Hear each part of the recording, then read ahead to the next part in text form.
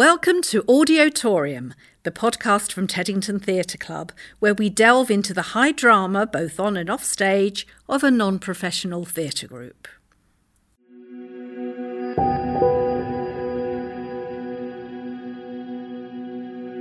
Teddington Theatre Club presents 13 Frights of Halloween. 13 tales of the strange and supernatural from some of the finest storytellers in weird fiction. Tonight, The Open Window by H. Munro, read by Sian Walters.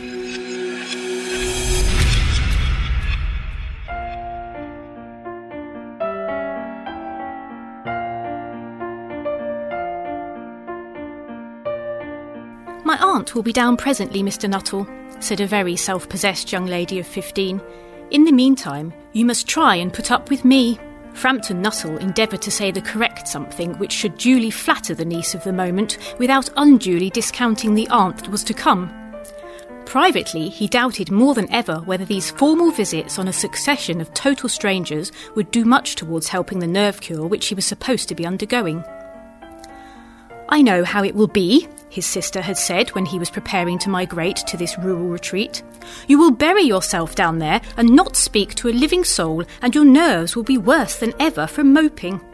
I shall just give you letters of introduction to all the people I know there. Some of them, as far as I can remember, were quite nice." Frampton wondered whether Mrs. Sappleton, the lady to whom he was presenting one of the letters of introduction, came into the nice division. "Do you know many of the people round here?" asked the niece, when she judged that they had had sufficient silent communion. "Hardly a soul," said Frampton. "My sister was staying here, at the rectory, you know, some 4 years ago, and she gave me letters of introduction to some of the people here." He made the last statement in a tone of distinct regret. "Then you know practically nothing about my aunt," pursued the self-possessed young lady. "Only her name and address," admitted the caller. He was wondering whether Mrs. Sappleton was in the married or widowed state. An undefinable something about the room seemed to suggest masculine habitation. "Her great tragedy happened just 3 years ago," said the child. "That would be since your sister's time."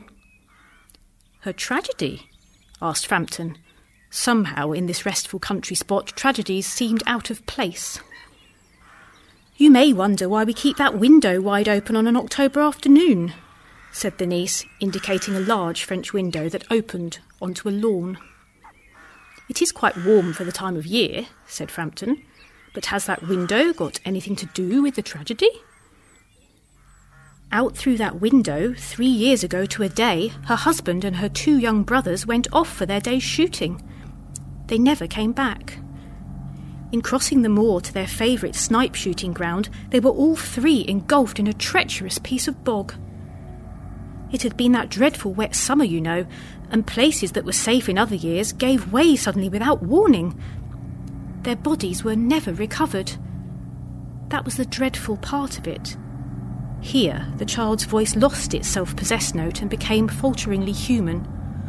"Poor aunt always thinks that they will come back some day, they and the little brown spaniel that was lost with them, and walk in that window, just as they used to do.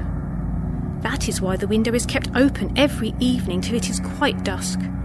Poor dear aunt. She has often told me how they went out, her husband with his white waterproof coat over his arm, and Ronnie, her youngest brother, singing, 'Bertie, why do you bound?' as he always did to tease her, because she said it got on her nerves. Do you know, sometimes on still, quiet evenings like this, I almost get a creepy feeling that they will all walk in through that window."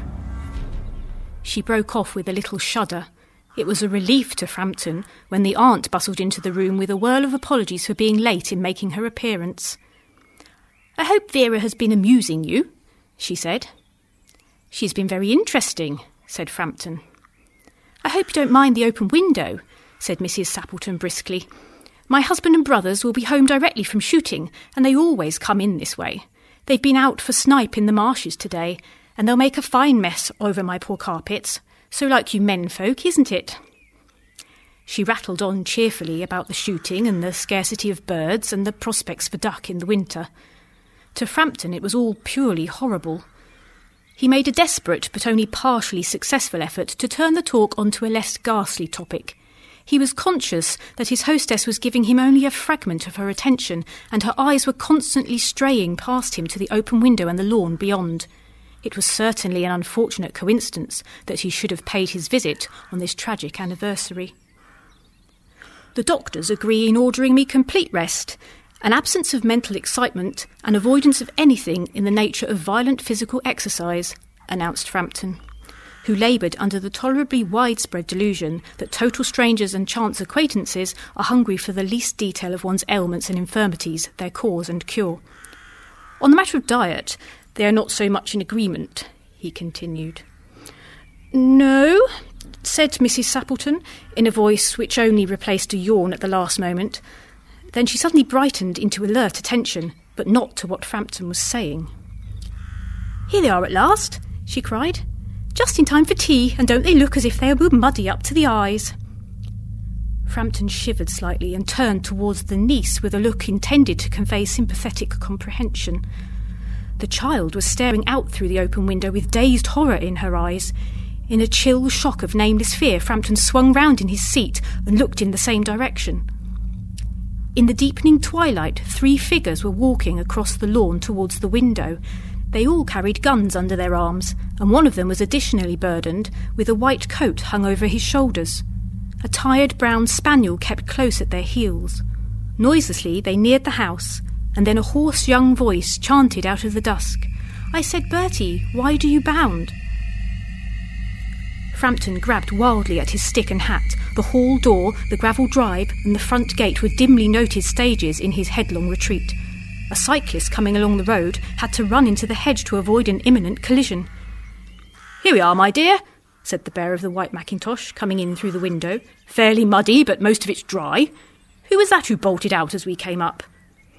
"A most extraordinary man, a Mr. Nuttall," said Mrs. Sappleton. "Could only talk about his illnesses and dashed off without a word of goodbye or apology when you arrived. One would think he'd seen a ghost." "I expect it was the spaniel," said the niece calmly. "He told me he had a horror of dogs. He was once hunted into a cemetery somewhere on the banks of the Ganges by a pack of pariah dogs, and had to spend the night in a newly dug grave with the creatures snarling and grinning and foaming just above him. Enough to make anyone lose their nerve. Romance at short notice was her speciality."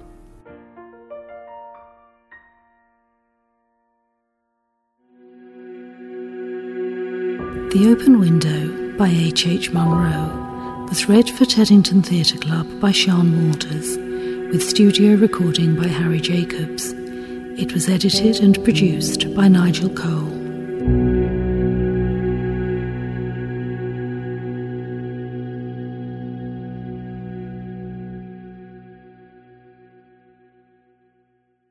If you've enjoyed this podcast, don't forget to rate, review and subscribe to give us a little boost in the charts and to help other people find us.